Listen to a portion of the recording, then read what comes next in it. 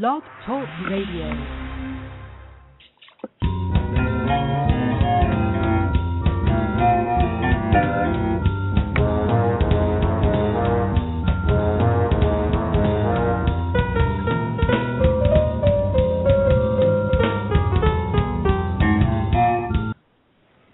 Welcome to another edition of Let's Talk TV Live. I'm your host, Barbara Barnett. I'm executive editor and senior TV and film editor of Blog Critics Magazine and proprietress of the Let's Talk TV discussion blog. We are very, very excited to welcome Jane Espenson to the show tonight, and she is in the green room. Hi, Jane. I'm going to bring her on in just a minute. Just a real quick couple of things. Number one, I did a great interview this afternoon with author Kevin J. Anderson, who is a prolific and wonderful writer, and so look for that interview on Blog Critics probably early next week, where he talks about his brand new book, Hellhole Awakening, which is a sequel to Hellhole and part of a trilogy. Next Thursday, I've been invited to a media event by HBO, which is premiering Game of Thrones, and it is all medieval attire encouraged, so I'm going to take lots of pictures and hopefully talk to people and screen the first episode of Game of Thrones, and I will be talking about that in a couple of weeks.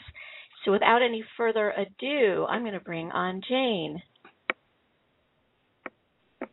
Jane? Hello. Hi. Hi, how are you? Very good. Good. Thank you for coming on the show again. Oh, I'm always happy to be here. It is always fun to have you, and the fans love it, and I've got a very packed chat room right now, so very, very exciting.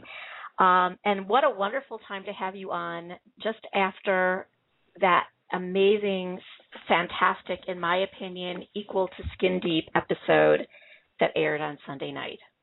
Thank you. Yeah, I thought it turned out really well. I thought Bobby's performance was just outstanding. Stunning, just stunning. And all the performances. It wasn't just him. It was really, and one of the things that I thought was one of the most amazing things about it, besides all the incredible emotional beats and the storyline, was how you interwove pretty much every major storyline into the episode without giving any short shrift to anyone. That's true. As you get into that second half of the season, you've got a lot of threads, and you've got to braid them all in, and that's not what I would consider one of my primary skills. That's where I really rely on David Goodman and the rest of the writing team there at once, and of course Eddie and Adam, who really steer the ship and decide what's going to happen and what's going to happen in each episode and all the orders in which it's going to happen. And I just get to sit there and write dialogue and write the scenes, and that's the thing I love best. It's great. That is great. So before we get started talking about the episode and what might be coming up on the show, you've got WonderCon coming up, yeah? Yes. Brad Bell and I and Sean Hemian are going to be at WonderCon, and we're going to that is the very end of this month. And so that is going to be the first event that we are going to have after the Husbands comic book comes out. So, we did our show Husbands, and then we did a comic book based on it, and they're putting out this beautiful, gorgeous hardcover edition of it with all this supplemental material, and it's so pretty. And that's going to be in comic book stores on at the end of March, on March 27th, I think, and then in bookstores on April 9th. So we're going to actually have some copies there. I understand Dark Horse is bringing in copies, and we're going to be able to sign and show people how beautiful it is when it's actually printed on paper. Wonderful. Can't wait to see it. I won't be at WonderCon, but I will be at Comic-Con later this year. I actually have a hotel now. So nice. Not easy to come by. I've got 2 rooms, so unless I get some more, I'm going to squeeze all of Team Husbands into 2 rooms. Wow, yeah. And I didn't get one of my 6 choices, but I did pretty well. Good. But yeah, and actually the Paley panel that the cast did and Eddie and Adam did last week, I saw you in the audience, and was that Brad that I saw sitting next to you? Yes, Brad Bell, my writing partner and the other producer, the other executive producer of Husbands, was there at the Paley event with me, and it turned out he was wearing the exact same thing as Lana. It was hilarious. Yeah, so that was a fun chance. We had to go hang out and meet some fans. And we're also going to do a trip to New York on April 8th and 9th, where we're going to sign books at a couple different bookstores in New York City. And we've got trips coming up to Seattle and Portland, and we're trying to get some stuff nailed down in Vancouver and the Bay Area, and we're going to be just all over the place. So people should follow at Team Husbands or me at Jane Espenson on Twitter, and you'll keep up to date with all of this exciting upcoming husband stuff. Fantastic. I just saw a Woohoo Seattle from Our Heart Chrissy, who's actually another writer at Blog Critics, and she's in Seattle. My daughter is in Seattle, so I have to find out when that's going to be because she is a big fan of yours from back in the Buffy days. I am looking at our schedule, and it looks like we will be at the University Bookstore in Seattle on April 30th. Okay, which is good because she's at the university, so perfect. I will let her know, and everybody in the audience. So let's get to Sunday nights. I just keep thinking last night's episode because I normally do my show on Monday nights, and this is not Monday, it is Tuesday. So I have to keep remembering that. So I have to ask, and maybe it was my TV, but I noticed that Rumpel's appearance seemed a little golder than usual. He had more sparkly stuff on. Was that intentional, or was that just the lighting, or my TV? Oh, I didn't notice it. I don't know what that was. Maybe they've changed the formula for the Rumpel makeup, but I hadn't heard anything about it. Okay, I was just curious if there was anything significant about it, or if it just seemed really a little different. Maybe I don't know. Who knows about these things? Well, I remember when I used to watch Star Trek Next Generation that I thought Data in some episodes looked different than in others, and I assume that it's just lighting. That would be the most likely thing. Also, they do color correction on the scenes, so after they're filmed, they adjust the colors. So I suspect that would also change how the makeup would look. Yeah, I would imagine. I remember that about Star Trek Next Generation. And I thought it was only me or my TV. It wasn't. So did you start from the classic story of Rumpelstiltskin, which this takes off of, which it riffs on? Where did you start with this story? I know Adam and Eddie tell you kind of where to go with it, but where were you writing from when you wanted to tell Rumpel? We definitely all quickly reread the Rumpelstiltskin story, which takes about 2 minutes because there's not a lot of story, no. And it's such a folk tale, and folk tales, don't have a ton of character development, and that's just not what they're there for, and it's got this a thing you couldn't really do, which is the if you guess my name thing. And then she goes and overhears him saying his own name out loud, which if you are the kind of guy who is making large wagers balanced on whether or not someone knows your name, you probably shouldn't be dancing around your little cabin screaming your own name out loud. It was a little crazy anyway in that story. Yeah, and then there's this crazy ending in some versions of the story where he gets so angry at the end that he stomps his foot, which buries his foot in the ground. And then he grabs his other foot and rips himself clean in half. Okay, this is clearly suffering from having been handed down for hundreds of years. I find this an implausible end to a character. So we checked in on the folktale, but in fact we sort of knew the emotional journey that we wanted to take him on, which is always where we start. It's much more about bending the folktale to our purposes than it is about finding an interesting folktale. So a lot of times I see people saying, do this particular, we've got great folktales in Brazil or something, and undoubtedly that's true, but they're not going to resonate. Like we use them to make the story that we want to tell resonate with the audience, but not because we're in the business of sort of telling fairy tales. We're in the business of telling you about these characters. Right, absolutely. And Rumpel's it's interesting that Rumpel's been involved in half the stories that you guys have told, and now here we are back to his original, or at least your take on his original story. So that was kind of a... Yeah, that is interesting, isn't it? That, it's really not his, it's his signature story. Yeah. We started his story a lot earlier than that, but it is kind of interesting that it's Cora's origin story. And it's the Miller's Daughter. It's a really basic fairy tale that most people know. It took us till almost the end of season 2 to get to it, but I think early on a lot of people, including me, sort of when they heard the original premise, were like, well, there's only so many fairy tales. You're going to tell a season and you're going to be, deep in the really exotic ones that nobody knows. But in fact, we're finding it hard to even get around to telling a basic one like that until really deep in the series, because there's just so much stuff to play with this world and these people. Oh, yeah. There are so many different threads and streams of folk tales and legend.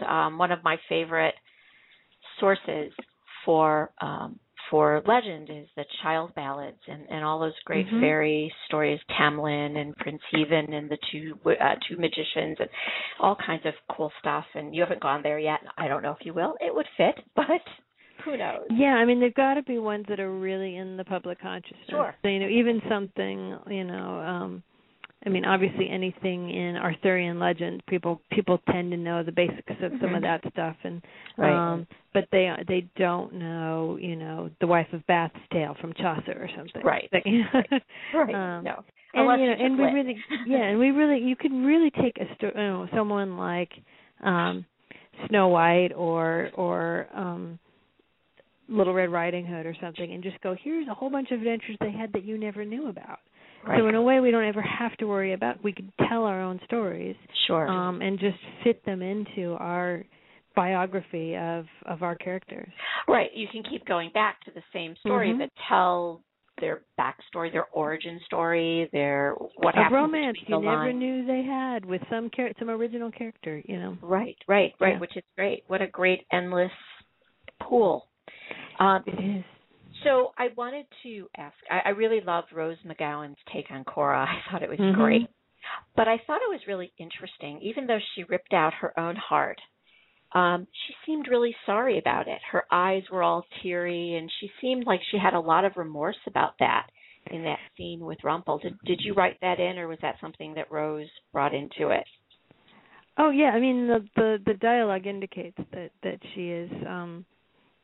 she's conflicted about it. She's remorseful, but not so remorseful she can't do it. And I think taking out your heart just takes the edge off a little bit.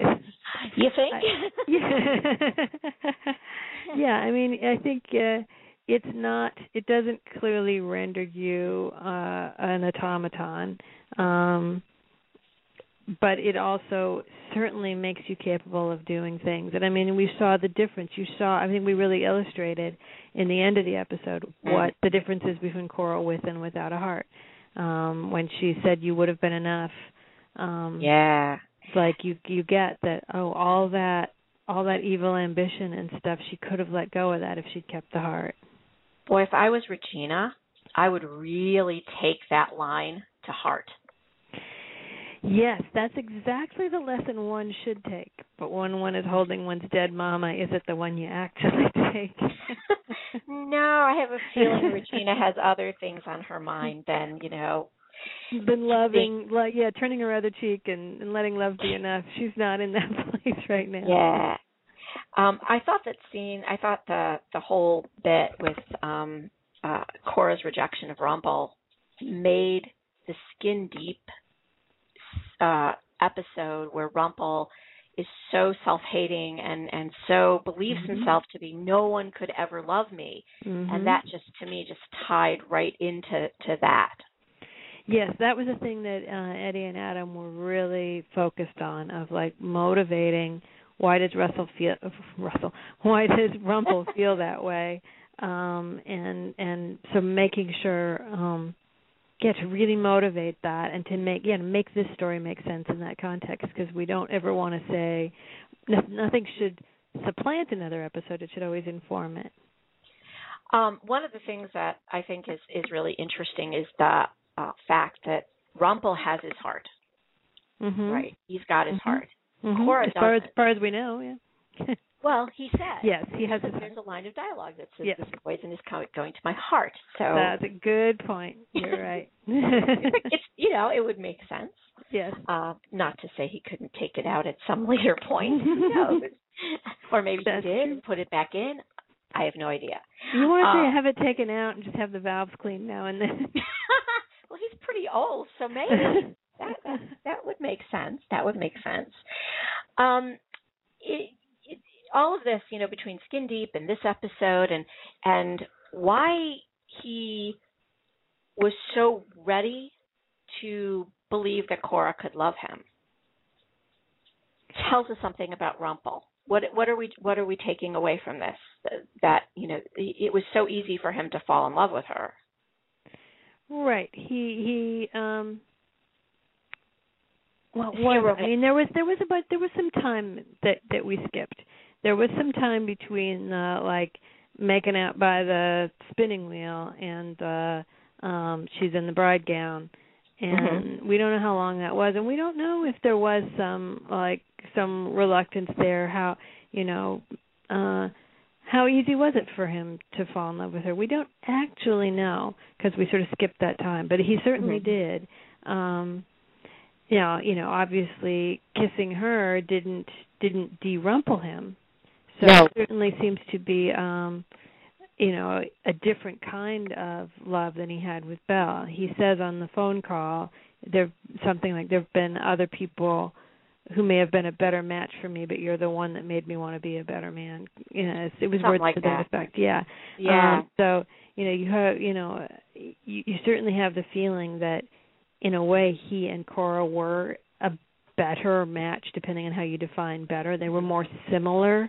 Mm-hmm. They probably would have encouraged each other in really terrible ways. Yeah. Yeah. Yeah. Partner in crime. But there was something different about Belle. So, yes, he fell in love with Cora much less reluctantly than he fell in love with Belle, but he fell in love with Belle apparently a little bit better, according to the whatever governing body determines whether or not you're going to get de-darked one. This is true. Mm-hmm. This is true. You know what? I'm going to take a call because somebody's been hanging on for all this time, so hang on a second. Sure. Hi, you're on Let's Talk TV Live with Jane Espenson. Do you have a question or comment? I'm online? Yeah. No, you're here. You're here with us. No, you're here, really in live. I'm sorry. This is just okay. This is to all the Hook Emma shippers out there, but it's mostly about Hook. When is he going to come back? Because he was really missed by his Hooker fans. That's what we call ourselves. Oh my gosh, I'm so embarrassed. Oh yeah, he's on his way back. He's got, remember they left him locked in that basement in New York City, and he'll be back very soon in one of the upcoming episodes. There's only a few left before the end of the year. That was episode 16 that just aired, I think, out of 22. And he's going to be coming back soon. And oh boy, I think he's got some good stuff coming up. Okay. Well, yeah. Sorry. What episode specifically, if I ask? If it's a big secret, I understand. No, I don't think the guys have announced, so I don't think I'm free to say. So, I mean, normally I would just say, oh, it's this one, but I'm actually trying to remember. Is he in 17? I can't remember if he's in 17 or if he comes back in 18. But he's coming up soon. I know they announced. Oh, sorry. I know that they announced at Paley the names of the final two-parter episode, Second Star to the Right and Straight On Till Morning, which is clearly a Peter Pan reference, which is the world he comes from. Yeah. But I think he's back before that. I'd have to go back and look at and remember exactly which episode it's in, but it's coming up. Don't worry, there's lots more Hook to come. Great. Okay, thank you so much. No problem. It was a pleasure talking to you. I love doing Good talking to you. Thanks. Goodbye. And if you want to call in, the number is 718-305-6982, or you can call in via Skype by clicking the little tab at the top of the screen. So I want to switch to Snow White. And when the first thing that I thought after seeing the episode, and boy, seeing the episode 2 weeks before it aired is such a terrible thing. Why? What's bad about it? No, it was everything I could do not to just spoil it. And, and believe me, I got tempted by lots of people. It's like, what can I give you? I'm like, nothing. Nothing. My lips are sealed and I have, can't do it. But the thing that just really struck me was what a game changer this was for her. Yeah, I mean, at the end of the previous episode, she was all, I'm going to kill her. And then at the end of this one, she's bursting in that room trying to stop it. So where is she going to go now? How do you come back from that? A lot of people have commented on, Regina gets a lot of blame for the dark things she's done. Are there going to be repercussions for Snow having done something dark? And there certainly will be. This is not an easy thing. Snow says earlier, or Charming says earlier in the episode about if something dark has to happen, I need to do it, not you, because I know you and you won't be able to take it. So we're going to see, whether he was right about that. Mhm. Yeah, and it's interesting seeing David / Charming. He was really not so happy. It's like, what did you do? And I'm wondering how is it going to affect their marital relationship? I definitely think that his "what did you do" was like, "What have you done to yourself?" I definitely read it out of concern for her, more than anger. Although in real people, those things are often adjacent.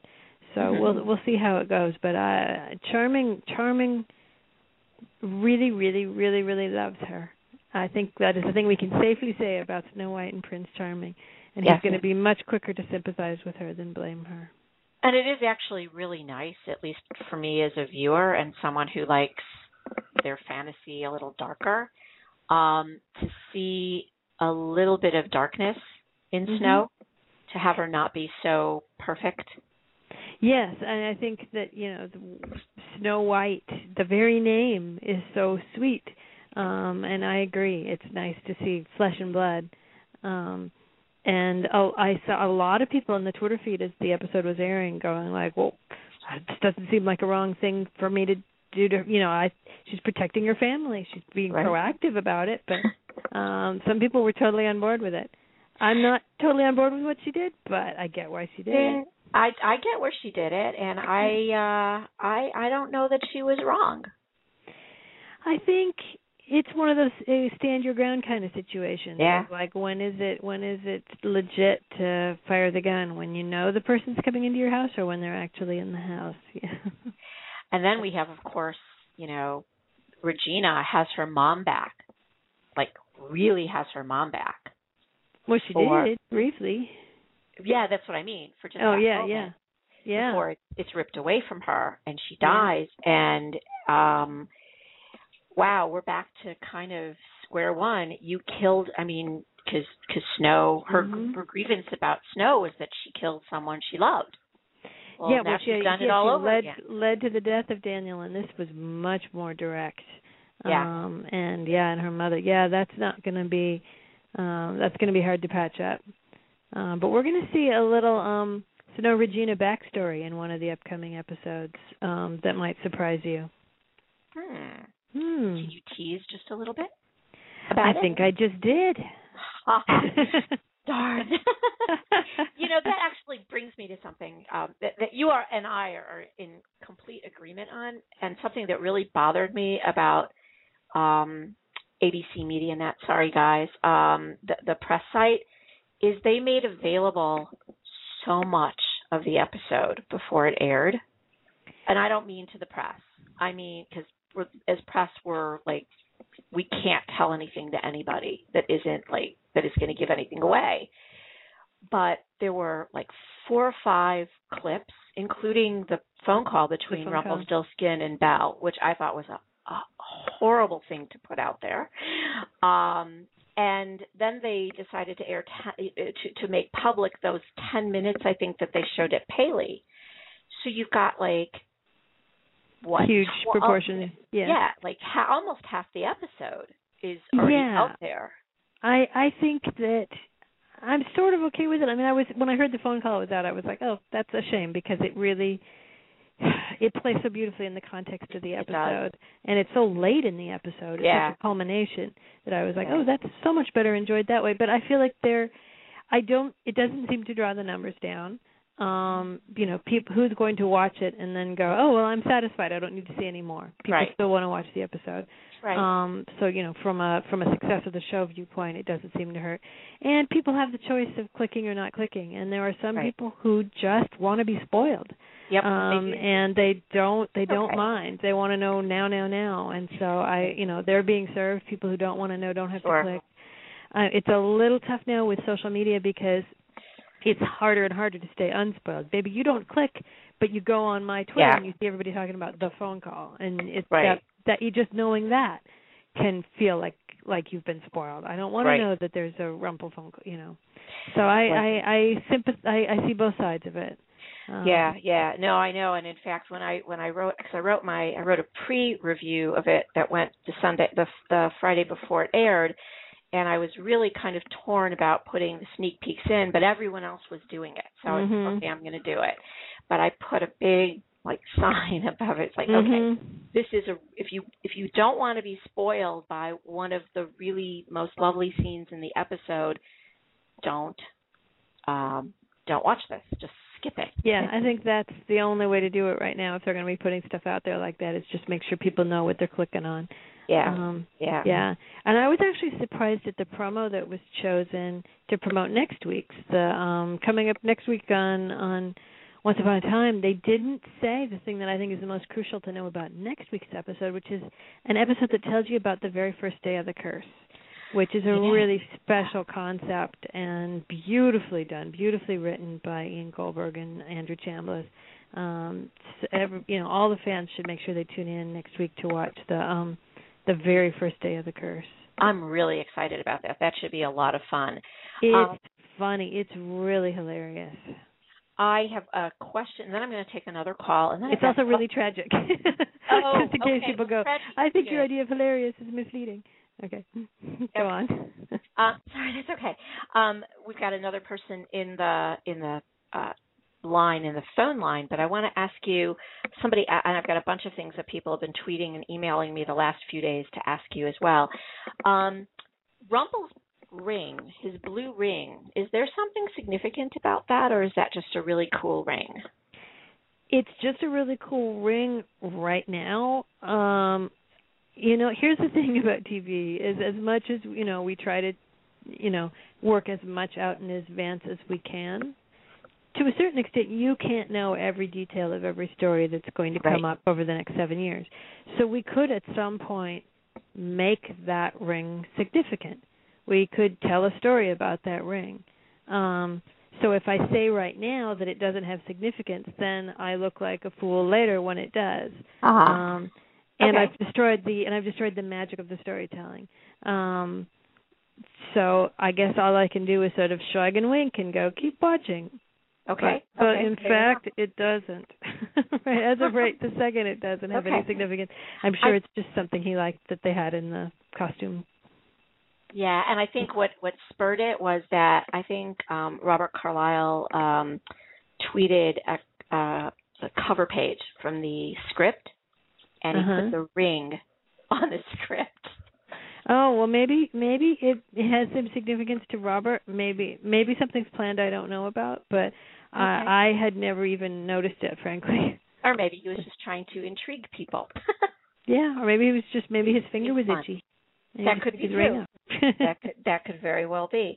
One of the things I really loved about the episode was this sense that emotion causes magic. You need to have the emotion to make magic happen. And that brings us to Emma and her magicalness, her magical prowess. Yeah. So is it anger? Is it protectiveness? Is it love? Is it any of the above that you need for magic? all we know is what Rumpel says, and sometimes Rumpel lies. Yes, it might be, remember Peter Pan said, think lovely thoughts, and that wasn't actually the secret to flying at all. He's totally making it up. So that had to do with fairy dust was the real thing that made you fly, and he just pretended. So it could be that. It could be, but I tend to take him at his word, and I think he is referring to the magic that defines you, the magic that goes, not the magic, the emotion that defines you. If you are a person with magical, right? I don't think it's just prowess. I think it is an inherent ability. Right. Ability. That's ridiculous. Right. Ability. And Emma clearly has it. And it looks as though it is sort of focused, if you think of the magic as the sunbeams and the emotion as the lens that it goes through. And so I think it's whatever focuses you as a human being focuses your magic. Cora went to anger. Emma went to, protectiveness and love. I think that's significant. Okay. Yeah, I think even before Cora tore her heart out, she was already a person who, through very sad circumstances, had become sort of damaged and all about anger. Yeah, and I really love the idea that, and something that she and Rumpel have in common is that they come from this place of being victimized and being bullied or, oppressed in some way. And that, in my mind, thinking that that's what he may have seen was sort of a kindred spirit in that way. I think that's exactly right. I think that you are reading it exactly as intended. That we wanted these two to have that very similar. I've been made to kneel down. He was made to kiss that boot, as we saw, right. And she was made to kneel, as we see in the first act of this episode, and that shaped both of them. They were both treated very unfairly by the world. And, they pass it on. How did Rumpel first start out treating Belle? He locked her in the basement. How did Cora treat Regina? These are dark characters. Yes, they are. I'm gonna take another call, so hang on. There we go. Hello. Hi. Actually, I have a perfect segue from what you were just talking about with Emma. I was wondering, with Emma, is there something a little more special to her than being just True Love's baby? Because, we have other babies that were born, like Cinderella and Prince Charming's babies from True Love. But is there something a little more special in why Emma has magic as opposed to maybe other True Love babies? I think Emma is special, and I think that I don't know if it's because there's something extra special about the Snow and Charming Love. They certainly worked hard for it. Or if it's just her natural saviorness, like she was born to fulfill a really specific purpose. There certainly is something beyond. There is something. And she's also the mother of the child that could be the undoing of Rumpel. She's just sort of tied into all of these myths and prophecies and strong currents of magic out there in the magosphere. So I certainly don't expect Cinderella's baby to be doing anything as spectacular as what Emma's doing. She is something beyond that. Okay. Cool. Thank you. Thanks for calling. So I have some questions from the Twitter sphere, but I also wanted to make note of the reuniting, or at least for the moment, of Rumpel and Balefire. That lovely, lovely scene. I'm sure they have troubles to work out in the future. Oh yeah. But what can we expect from them? Whatever you can tell. Yeah, I can't tell anything except that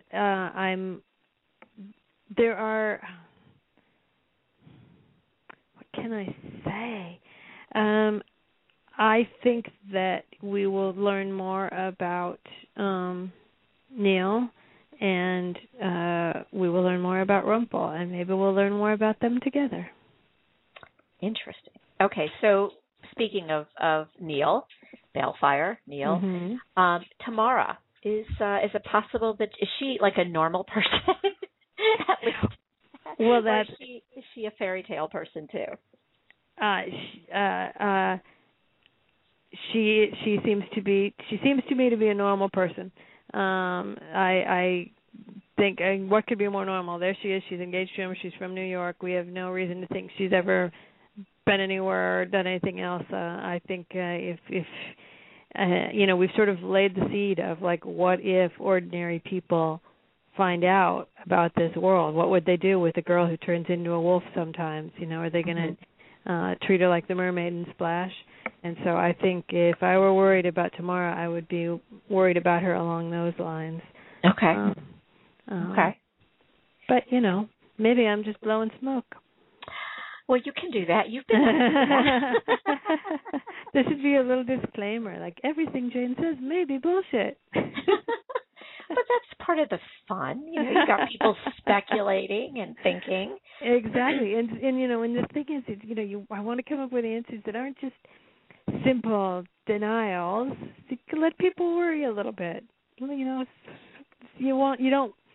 I don't want to spoil people. And I also I really believe that, like when you read, the experience is supposed to be sort of between the viewer and the story, not between the viewer and the author.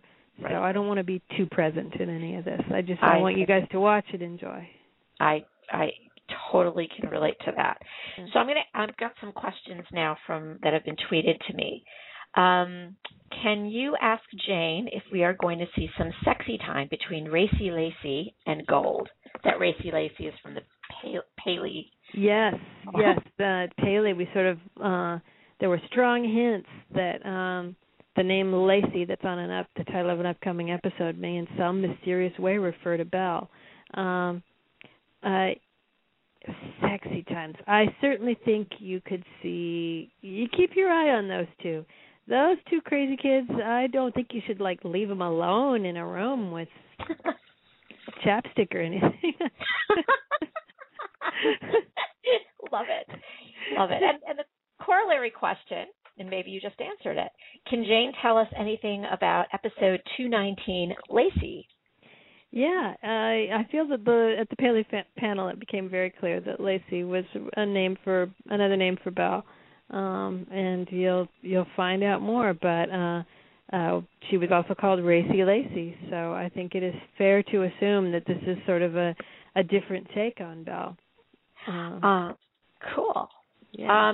Can you please ask Jane if we will ever see how Regina got and gave away the curse? Because we've never seen that. Because she.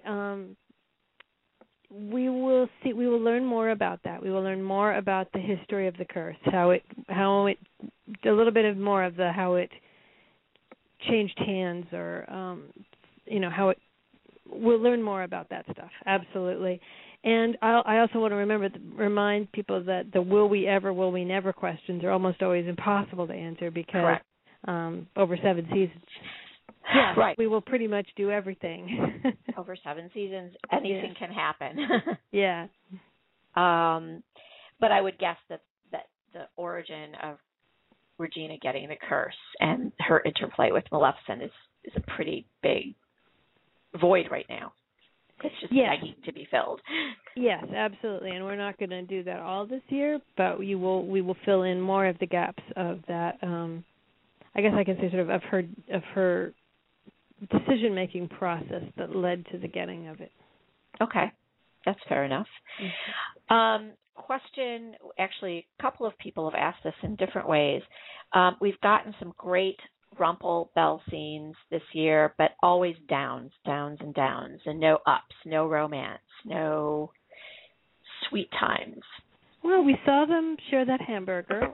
We haven't seen them that much, but when we did, we saw them having a really cute dinner scene. It was interrupted, but it didn't have in itself darkness. We saw them getting out, preparing to cross the border, which was, getting the shawl out, and him preparing to go to New York. And we saw when he was about to cross the border, and he kissed her hand in the car. Mm-hmm. We've actually seen quite a lot of really sweet moments between the two of them.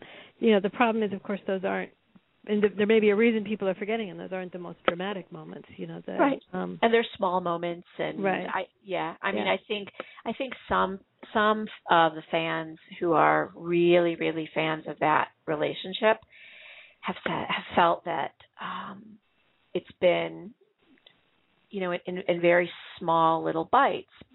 Yeah, I think that's because they have been so happy when they, for a long time of the season, they were sort of off on their own in his house, before she lost her memories. They were pretty happy. And so that means there's you don't just want to tell a story about them, hanging out the wash on the line and right. going to the Winn-Dixie for creamsicles or something. You want to make a story, and you want some drama and conflict. So it wasn't until things started going wrong that we started seeing a little more of the of them and what's coming along. Whether you think it's up or down, we're heading into an interesting story with them, where I could imagine some fans saying "Hooray, happiness," and other fans not. We're heading into a really interesting thing with lots of story between them. Oh, good. That'll be interesting, because that's a really interesting relationship. Mm-hmm. Somebody just put in the chat room, angst equals more love. I tend to agree. I like the angsty stuff, so I haven't had. Well, if you want to tell a story about love conquers all. You have to give it something to conquer. So yeah. I mean, even an episode, of Dick Van Dyke Show that was all about that, a very happy relationship. Sort of every episode, a lot of the episodes are like, oh no, they're in conflict. How are they going to overcome it? Mad About You, a tremendous romantic comedy. Even Husbands, I dare say. You remember season 2 of Husbands, where Cheeks shakes those steak tongs at Brady and is like, I want out of this. And it's like, oh my God, are the guys going to make it? Right. And I think if Cheeks and Brady or Rumpel and Bell were happy all the time, you would quickly find them drifting off screen. Well, I think that's one of the things I really like about this little bit of darkness being put there with Snow White. Yes, actually, that's a good example. Snow and Charming love each other so much, and have so rarely is there a conflict or disagreement between them that when Charming did sort of say, like, no, you can't go kill her, like, it sort of, you could feel it upping the excitement and the energy level between the two, because there's that charge was back between them. Mm-hmm. Yeah. There's been a lot of talk on the internet, and I know that you've answered it, but on Twitter. But a lot of people were wondering if Regina is Rumpel's daughter. No, the episode very explicitly was supposed to make that clear. Yeah, because she says, if I have a child, it won't be yours, and he clearly couldn't take that baby, so it clearly wasn't his. Right. Yeah. Right. If it was his, he would have taken the baby. And he would have known. I mean, he would have known. He would have had to have known. He would have known, or he would have reached out and seen if the magic let him do it or not. Right. Because their agreement said that he could. Yeah, absolutely. That Regina is not his child. And I saw a lot of people being confused about our Henry and Princess Ava, who's Snow's mom, obviously, who we saw spill the flower, are, if Ava is the sister or is otherwise related to Henry, then that makes Snow and Regina related, and it leads to all sorts of complications. And no, they're not. We that's why we said she's visiting from the Northern Kingdom. Mm-hmm. So Snow's mom went on to become queen of a very different kingdom and was unrelated to that family. Right. And was quite a nasty person. She was at that stage. Later on, when she became Rena Sofer, she was lovely. So there's clearly a story left to be told there, whether we get to it this season or in a later season. Yeah, and it's funny because you see that with young Snow too, because in the last episode, not Miller's daughter, but the one before it, when you see Snow being quite the little brat. Exactly. This seems to be a thing, either just in that family or perhaps in humanity in general, that everyone's kind of an ass when they're a teenager. It could very well be. Another question from Twitter. Does Rumpel have the memories of previous Dark Ones? If so, will we ever meet them? We could certainly meet previous Dark Ones.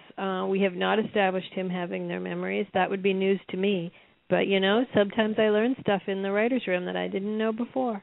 I haven't heard that mentioned, but I certainly could imagine us telling a story where he realizes that he can or he reveals that he can, but it's not something we've talked about yet. Okay.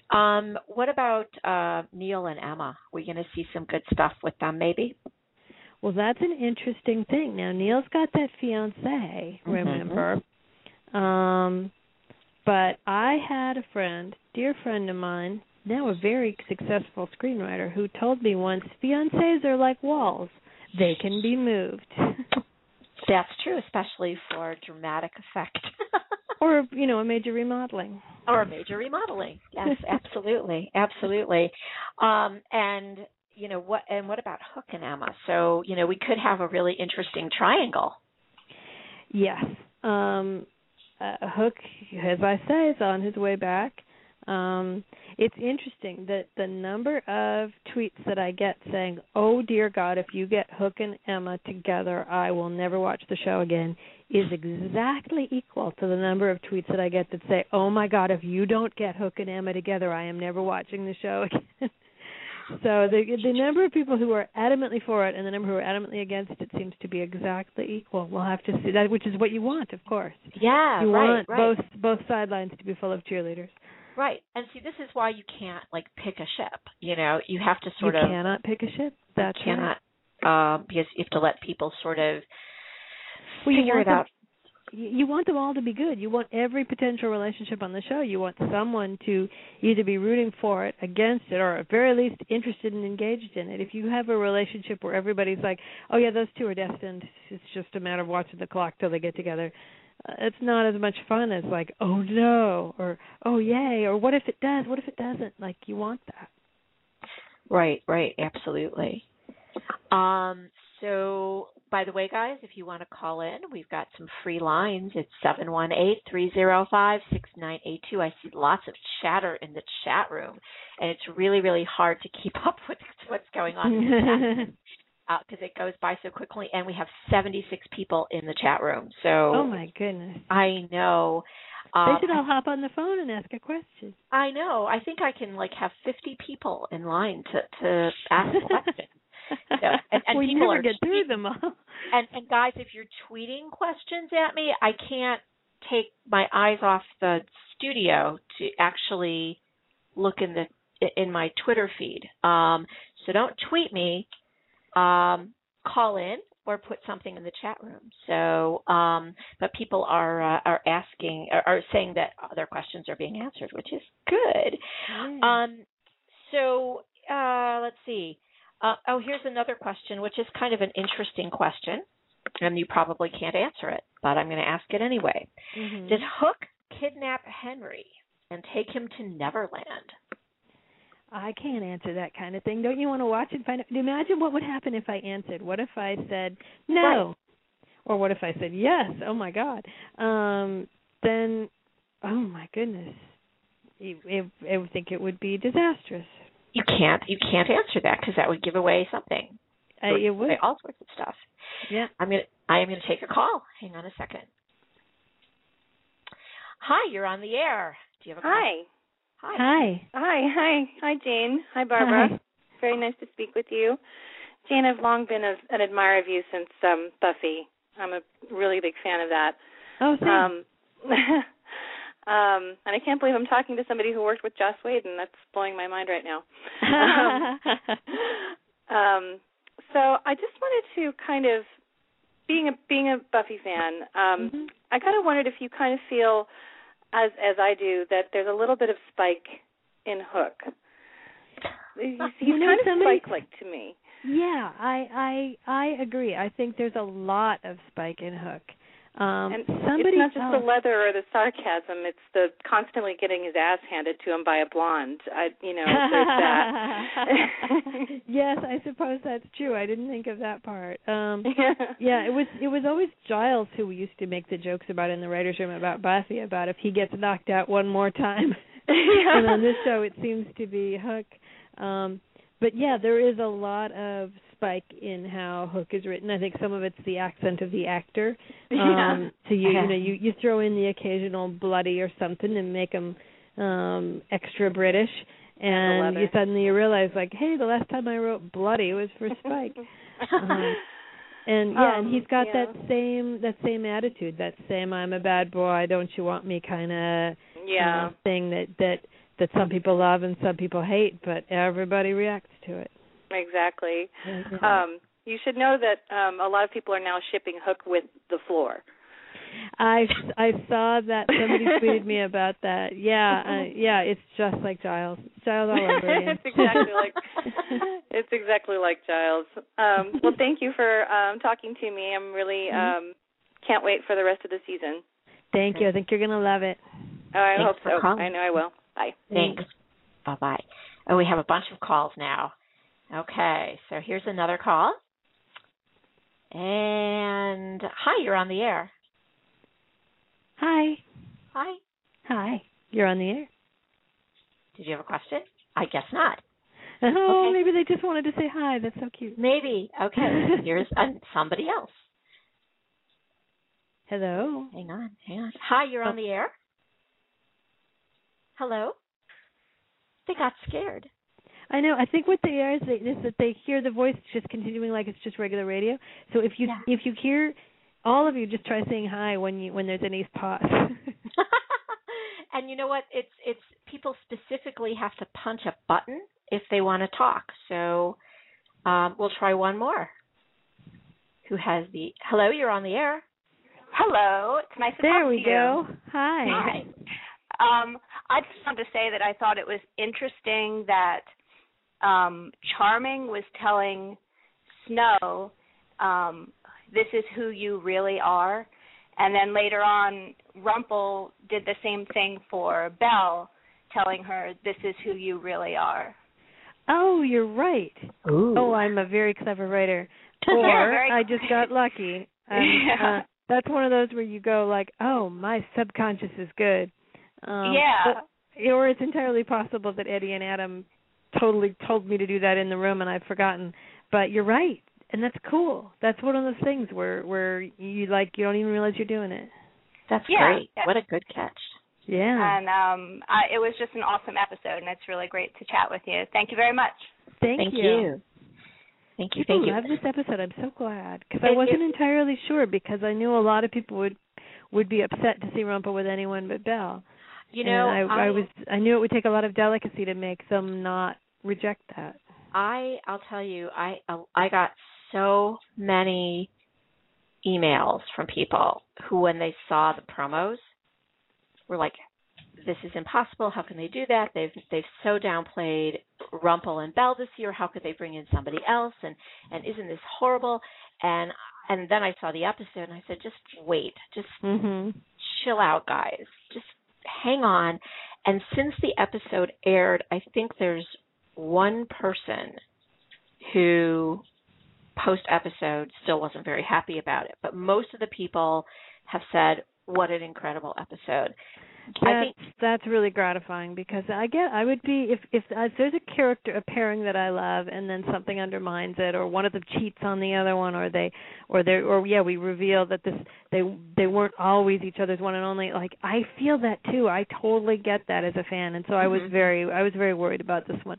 And I think people have been very, very cool and open-minded to go like, okay, like. Yeah, he's pretty old. He's had other loves, but they were different, you know. Yeah, I mean, and Rumple strikes me as fundamentally under it all kind of a romantic, as odd as that is. I agree. And maybe it's Rumple that's like Spike. Rumple, Spike, the former poet. There you go. That could very well be. But I think that scene between Rumpelstiltskin and Belle, that phone call, went a long, long way. to mitigate what might have been people being really upset about Cora. I really wanted that phone call to work. I'm so glad that it did. It was an amazing 1 minute and 56 seconds or however long it was. It was brilliantly played. The thing. You debate how much should I give Belle to say, and it's like, well, Belle doesn't have these memories, but she would be so moved by this call. Like, I'm going to have Bobby do all the talking, but let Emily do a whole lot of acting. And between the two of them, I thought they just really brought that home. It was really an awesome scene. It really was, and I can't imagine anyone who is a fan of that relationship to think anything else. And it was really interesting watching the dailies for that scene because on one day you saw sort of Rumpel's side of the phone call, and on a totally different day, if I recall, you saw the Emily side where it was just her. The camera's just on her, and she's listening to the phone call and doing, but coming up with all of that reaction sort of just on her own, and she's amazing. We were just sort of watching from the writer's room, just going like, "Oh my God, she's look at those tears," Yeah, excellent. What a great scene. So, I have to ask about the Blue Fairy. People are wondering about that chick. What's her thing? Is she really as sweet and sugary as she seems, or is there something else going behind that Mother Superior attitude? Superior attitude. We've only seen her be good, and the one time we saw her be bad was when she wasn't really her. And you can debate has she been her all the times we've seen her, or have there been other times she wasn't her? That's an interesting discussion, but I can't think of a time where we've seen her be her where she hasn't been genuinely good and helpful. I mean, if she's playing this undercover, she's playing a pretty deep game. Yeah, I would think she's probably a pretty good guy. We have another call. We have time for just a couple calls. Hang on 1 second. Let's see if she or he is here. Hello, you're on the air. Hello. It's always the ladies, isn't it? Hello. She's not he or she. I have no idea if it's Hello? a guy or. Oh, there we go. Hello. Hi. Oh my God, am I actually patched through? Yes, you are patched through. You are on the air. Cool. Oh, cool. Hey, Jane. Yeah. I'm a big Once fan. You'll have to forgive me if this has already been asked. I'm kind of just tuning in right now, but I was just wondering. I'm a big fan of the show. Of a lot of the ways that characters are kind of developed going forward. But one thing that has always sort of gotten to me, and I think gets to a lot of fans. Forgive me. I've been moving crap. All I understand. But, catch your breath. But specifically pertains to Regina's relationship with Henry, and how there seems to be this kind of inherent superiority of his relationship with Emma and with Neil based on blood relations. And I have friends who, are adopted members of families, and they see it as kind of problematic and kind of hurtful that the woman who raised him for 10 years is now just Regina, and this lady who came into his life, a year ago is Mom. Kind of, you have to see it as kind of questionable to people. I guess I get what people are going. Absolutely, if this were a show that didn't have good and evil in it, absolutely. But the fact that Regina is evil, to me, makes it kind of different. We can. I mean, I certainly don't want to. I absolutely support adoption. Everyone in the writers' room supports adoption. We've never had a conversation about blood being superior. That's certainly never been anything that's been active in the writers' room.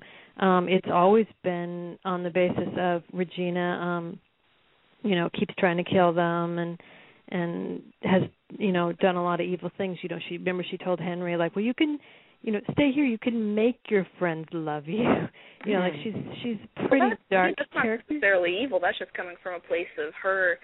It's totally coming from socially a place stunted. I mean, and that actually kind of ties into another thing is, especially the responses on Twitter, and from speaking with Adam, and it's always sort of Regina's evil, Regina's evil, Regina's evil. A lot of, and I'm sure you guys, you write these characters, so you have to see the other layers. A lot of us are watching and we're saying, Regina's kind of a victim of circumstance, not unlike Ruby, not unlike other characters. So, like, when you tell me, well, Regina's parenting is questioned because she's evil, I just got to say, well, considering that she never really had a positive mother figure, I think absolutely. I mean, we pretty good. I mean, that's not really, you know what I mean?